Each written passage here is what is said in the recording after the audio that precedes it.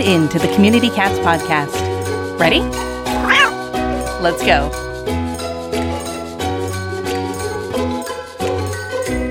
Welcome to the Community Cats podcast. I am your host, Stacy LeBaron. I've been involved helping homeless cats for over 20 years with the Merrimack River Feline Rescue Society. The goal of this podcast is to expose you to amazing people who are improving the lives of cats. I hope these interviews will help you learn how you can turn your passion for cats into action. And today we're speaking with Rachel Herman. The story of PAWS New York, otherwise known as Pets Are Wonderful Support, began in 2008. Founder and executive director Rachel Herman used to walk by a young homeless couple and their dog outside of her local grocery store. As an animal lover, she felt great empathy for this underserved, mixed-species family, so she would occasionally donate pet food or change. Eventually, she started to ask herself the questions that would lead to PAWS New York's founding. Are there other people in New York City that have pets but struggle to provide adequate care for them? And how can I provide more meaningful assistance? After some research, she recognized that there was a huge need for an organization to provide pet care support to New Yorkers who had both physical and financial barriers for caring for their pets. After that, Rachel assembled a board, received 501c3 certification, and on November 11th, 2009, PAWS New York was born when its first volunteer visited the first client. And the PAWS New York story has continued on ever since. As an organization, the mission of PAWS New York is to help New York City residents who are most at risk of losing their pets due to physical and financial obstacles they face, with particular emphasis on low-income seniors and individuals suffering from illness or disability. PAWS New York works to help keep pets in their homes with the people who love them and out of the shelter system by facilitating volunteer dog walking services and litter box maintenance, veterinary care, a pet pantry, and more. Prior to founding PAWS New York, Rachel worked in development at the American Society for the Prevention of Cruelty to Animals, otherwise known as ASPCA, for several years before transitioning to PAWS New York full-time in January 12. She received her BA in Political Science with a minor in Crime and Justice from the University of Michigan and her Master's of Public Administration from NYU's Robert F. Wagner Graduate School of Public Service, where she specialized in public and nonprofit management and policy. Rachel also served as secretary on the board of directors for Young Nonprofit Professionals Network, demonstrating a passion for protecting the welfare of animals. Rachel also has two cats, Wiley and Milo. Wiley, whom she adopted from the ASPCA in 2004, enjoys playing soccer and fetch, and he does not enjoy sharing Rachel with others. Milo is a stray cat that Rachel rescued off the street in Brooklyn while coming home from one of the very first PAWS New York client intakes. Despite her initial decision to find a home, she hasn't parted with him since. In the 10 years since PAWS New York's founding, Rachel has grown the organization to a team of 6 full-time employees. During the organization's fiscal year ending on June 30th, 2020, PAWS New York provided support to 240 individuals and more than 350 pets through 15,000 volunteer visits of its house call program. Rachel, I'd like to welcome you to the show.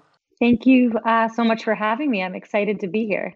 Yeah, so it's great. This is incredible information. Sounds like a wonderful program, and I can't wait to dive in. But my first question to all of my guests are always, how did you get passionate about cats? So I love that question. I am a huge cat lover. I mean, I love all animals, but cats definitely hold a special place in my heart. And, I always tell people my parents met walking dogs. And so I think a love for animals is just something that was meant to be for me. And I had cats my entire life and just developed a really strong bond with one of my cats as a child. And it really helped foster a lifelong appreciation and love for cats. And I have to say, hearing you read my bio made me a little sad because my one cat, Wiley, we actually lost a couple of weeks ago, but he was 16. And, I appreciate every moment we had with him over 16 years. We were very lucky, but just reminded me how recent that was since we submitted my bio. Yeah. I know it's hard to change things around. I lost my kitty Hooch back in April. So about after a month, we'd all been in our COVID households, and he passed away at that point in time. And yeah, it's definitely, this is a particularly tough time to lose our pets. So I'm very sorry to hear that. And but as you know, out there are folks with many pets, and pets are so important at this time too. So let's take a bit of a deep dive in here. And, I read a bit about PAWS New York and what you do and how you operate. But can you share a little bit more specific details? You have 6 full-time employees, and what are the specific programs that you offer to folks in New York? Yeah, I'd love to share more about what we do. So, as sort of you said in my bio and the mission of the organization, our goal is really to provide services that help keep people together with their pets. And we're focused on helping, our most vulnerable neighbors who are at risk of losing their pets because they've found themselves, in a situation where now they're struggling to provide for that day-to-day care that, for many of us, we don't think twice about something as simple as putting out food and water or, taking your dog out or scooping the litter box. But for our clients, they're struggling because of advancing age, illness, or disability. And, they physically are struggling, but our clients are also low income. And so they don't have the financial resources to bring somebody in to help them. And so our goal is to really provide comprehensive care that eliminates the barriers our clients are facing in keeping their pets with them at home where they are loved and where they can benefit from that important, powerful human animal bond.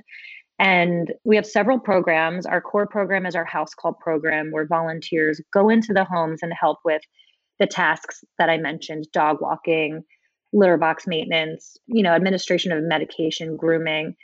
And prior to COVID, we were doing upwards of 450 visits a week. And we have more than 2,500 volunteers who have come through training over the last 10 years. And things have changed as a result of COVID. So we've shifted our focus to some of our other programs as well, which have existed over time, but we've really ramped up and increased support. And, one program is our pet pantry. And through our pet pantry, we donate pet food and supplies to our clients. And our goal is to make sure that our clients are not making personal sacrifices in order to fill the bowls of their pets, because that's what a lot of, our clients are doing because they want what's best for their pets. And it might mean taking away money that they would need for their own food or medication so that they can provide for their animal. And we certainly don't want that, right? So during the pandemic, we're donating 100% of all pet food and supply needs for every pet in our program. So food, wee pads, litter. We've even sent out some of those self-cleaning litter boxes to ease the burden as best as we can, and anything that they need. And that's right now during the pandemic. So our clients don't need to be leaving their homes and putting themselves at risk to make sure that their pets have everything they need. We also have a foster care program. And I love all of our programs, but this program in particular is a way for us to provide support for pets so that their guardians can seek the medical care they need. So if a client is facing a medical crisis, they need to be hospitalized or whatever it might be, we will make sure their pet is taken care of so they can focus on getting better themselves. And when they return home and they're feeling strong enough, we'll reunite them. And, we often found that a lot of our clients would forego important medical care because they didn't have anyone to take care of their pets. And that's just a heartbreaking thing to think about. And we certainly don't want that. So that's our foster and emergency care program. And we also have a vet care program. And through that program, we not only pay for vet care, we facilitate the visits. We utilize our volunteers to do transport. We partner with house call vets who come and do the visits in the homes. And we really help make vet care more accessible to our clients who in most cases wouldn't be able to access this support for a variety of reasons without our organization. So we try and take like a well-rounded approach because we understand that the obstacles our clients are facing are not limited in scope. It affects sort of every facet of care for their pet. And we want to make sure that they can focus on that important relationship and we'll do what we can to take care of the rest. Are you one of the selfless members of our society that spends time rescuing and bettering the lives of cats in your community? If so, wouldn't it make sense to do the most you can do with the space you have? CDE Animal Cages is a family-owned and operated business that has been handcrafting the highest quality small animal cages for over 30 years with the goal of connecting shelters and rescuers with comfort and security for the health of the animals they work with and ease of use for the humans that take care of them. Open-air enclosures with various solid options and portalized options have proved not only to reduce euthanasia rates, but make for more adoptions and healthier and happier animals. Our high-quality materials are designed to last for decades, ensuring that you only shop for cages once, leaving more time to spend with the cats in your life. Get started today by logging on to cdecages.com to design your perfect setup. Invest in the future of your cats with CDE Animal Cages. Are you ready to be part of the solution for feral and stray cats in your neighborhood? If so, then make sure to sign up for our next Neighborhood Cats TNR certification workshop. A new workshop is held online each month, generally on the first Saturday of the month, but please check our website for exact dates. For just $10, expert instructors will teach you best practices for trap, neuter, and return. TNR. Learn what TNR is and why it works. We'll cover getting along with neighbors, preparations for trapping, trapping itself, including entire colonies at once, feeding, providing winter shelter, and more. Take advantage of the interactive format, extensive handouts, and video footage of actual projects. Attendees will receive a certificate of attendance and gain access to an ongoing Facebook group for networking with other TNR activists. The 2.5-hour workshop is led by Susan Richmond, the Executive Director of Neighborhood Cats, and Brian Cordes, Neighborhood Cats National Programs Director. To find out the date of the next workshop and sign up, just visit communitycatspodcast.com. As we emerge from the global pandemic of COVID, fostering is emerging as the new normal in the animal welfare industry. But shelter management software doesn't provide the tools or the workflows for communicating with fosters at scale, so many organizations struggle to maintain hundreds of animals in foster homes. If only there was a system that was custom-built specifically to solve this problem. Introducing Foster Space, powered by our friends at Dubert. Foster Space was custom-built to allow you to manage hundreds of foster relationships and to communicate with them via text, email, and even Facebook Messenger. Your fosters have a portal where they can upload videos and photos and updates on their animals, and organizations can schedule fosters for meet and greets, adoption days, or anything else they need. There's so much more to check out. Sign up for free at www.dubert.com and go to the Foster Space tab to get started. So how do people normally find out about your group? I mean, New York is a pretty big place, and assisting and supporting 350 pets is wonderful, but New York is pretty big. Are you focused on a certain part of New York, or how do people find you and get to be part of this program? That's a great question. So we do serve the 5 boroughs. So we are not limited geographically within New York City. We take a strategic approach in that what we do is we identify other organizations in the community that serve the same demographic, and we introduce ourselves and our program to them and to their team.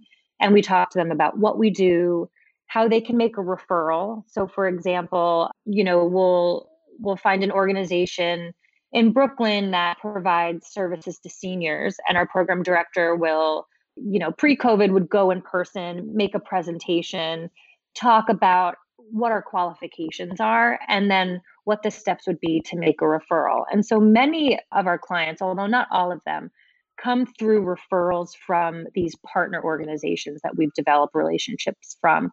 So it's often a case manager, a social worker, or some other staff member at that organization that works directly with the client, knows they have a pet, knows they're struggling, knows what our program is, and they will either make the referral themselves or pass along our contact information to the client who will reach out to us directly. And, what's been really great about that strategy is that when clients are coming to us through these programmatic partnerships, it often means that they do have a case manager or a social worker already working with them. So, our volunteers typically are in the homes of our clients every single day, sometimes multiple times a day. And we're interacting with our clients much more often than really anybody else is. And so there are times when we discover certain things, learn certain things about clients that, are really outside the scope of what we do as PAWS. It's not related to their pet, but we know that they have a need. And so we can pick up the phone and call their case manager and help facilitate that as best we can. But as I said, not all of our clients come through those. Sometimes it's word of mouth. We have some buildings throughout the city where, we have 5 people who all live in the same building, and one person told another person who told another person.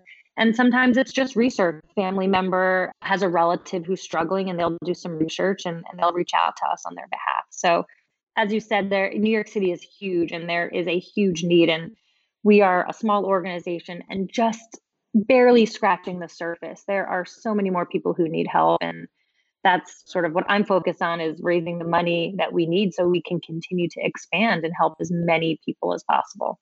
So you mentioned that you're in charge of raising the money, and I'm going to hold that thought. Before I jump into that money raising conversation, I do want to ask you a bit about mental health issues that you, your volunteers, your staff, how are you preparing your staff for inevitably running into some mental health issues, and what are you seeing?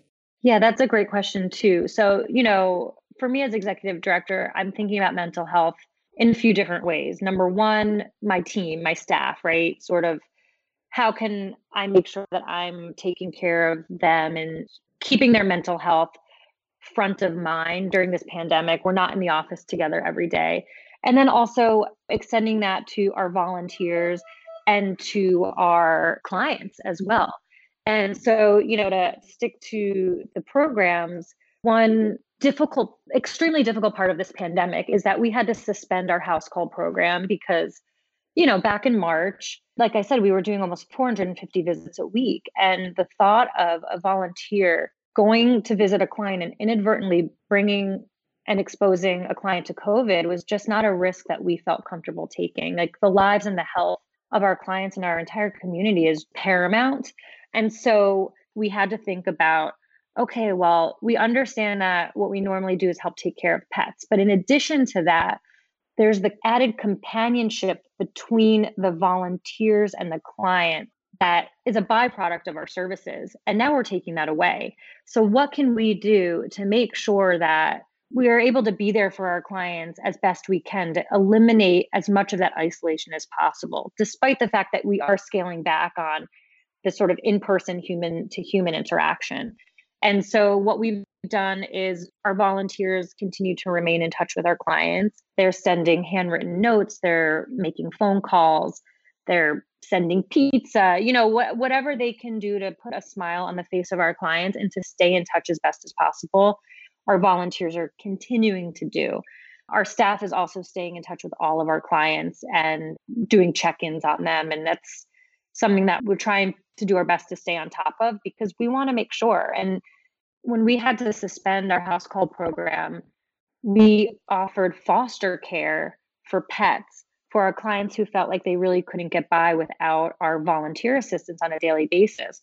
And some of our clients said no, and I completely understand it. And that's because their pet is their sole source of companionship. So we're at the beginning of a pandemic, and now the thought of taking away their pet, is just not something that many people would even consider. And like I said, I understand it. And some clients took us up on it because the physical burden was too much. But we're here to really figure out what can we do to be there for our clients, to help facilitate that important relationship that exists between our clients and their cats and their dogs.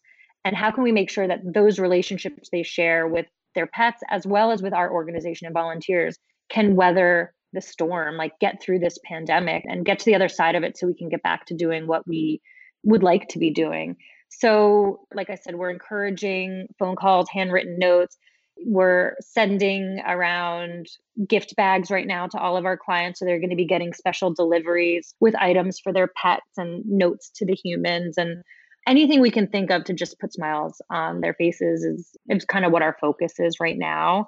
And then back to my team, my staff members, we're fortunate in that our program director is actually also a licensed clinical social worker. And so something she did sort of early on was put together a mental health toolkit that we could share internally with my team, sort of recommendations for resources. I've been trying to be extra flexible with my team too. We've turned summer Fridays into COVID Fridays because I understand that these are not normal times. And, just because we're not in person doesn't mean that people aren't working incredibly hard and facing intense amount of stress. And as a boss, I guess, I want to make sure that my team knows that their health is number one. And that's what I want to make sure is in good shape. And then everything else will kind of fall into place after that. Thanks for sharing that. That's really interesting to hear how you've adapted into sort of this new environment. So I am going to go and spend a minute or two talking about fundraising or development. How are you weathering the storm as a 501c3? How have your fundraising efforts been? It's hard for me to answer that. So far, we've been okay. We're recording this much earlier than it will air. So I think between now and the spring, I'll have a lot more information and be able to answer that question more clearly. I think we're heading into the holidays right now. And to me, this is the critical point. Up until now, it's pretty slow fundraising for us over the summer. I work on grant applications. We don't receive a lot in individual contributions over the summer. We start to do our individual outreach now through the holidays and into the new year. And this is the time where I think we're going to see the true impact of the economy and what that means for our organization. I am feeling relatively comfortable, but to be perfectly honest, I am scared. I don't think we're going to meet our goals this year, our revenue goals this year. I think we're going to see fewer individual donations, or at least donations of lesser value, because people are struggling. There's still so many people out of work. There's still so much unknown. And my hope is that we can get through this year and bounce back, but we still have no idea like the long-term impact that this is going to have economically, and how that trickles down in terms of individuals' propensity or willingness to give to charity. I don't know. I'm feeling okay, but we rely on the generosity of our community. And if our community, is struggling financially, then that means that we're struggling financially too, which, I understand. But it's trying to plan and think about, the way we've had to pivot our programs. The programs that we've increased because of COVID are our more expensive programs. Our house call program is heavily dependent on human resources, but our vet care program, our pet pantry are heavily dependent on financial resources. And so we do have an increased financial need because of the pandemic. So it puts us in a bit of a difficult situation. If there are folks that are interested in finding out more about your programs and what you do, how do people find you? There are a couple great places people can find us. Our website is pawsny.org. And they can also find us on social media. We're active on Instagram, Facebook, and Twitter, and our handle is @PAWSNY. And we post a lot. We're very active on social media. So that's an amazing place to go to sort of see new information as it's becoming available. We share lots of stories. We have lots of adorable cat photos. So it's a great resource for learning more about what we're doing, but also getting your fix of adorable pet photos, which especially now more than ever, I think people really need to see. Yeah, so true. Is there anything else you'd like to share with our listeners today? I'm grateful for this platform to share what we do. We're a relatively small, unknown organization. So having an opportunity like this is amazing. So first of all, I just want to thank you so much. And yeah, in addition to needing financial support through donations, we are heavily dependent on volunteers. And while I mentioned our house call program is on hold, we are continuing to train volunteers who we use to do pet pantry deliveries and vet transport, and who we are getting ready so that when we reopen our house call program, we will have tons of excited and passionate volunteers who are going to jump right in and get help to our clients and their pets. So, if anybody lives in the New York City area and is interested in getting involved, like, we're a very unique organization. It's a little bit different than volunteering at some other animal organizations. So here, you also kind of get to develop a really cool relationship with a human, which is it's very different.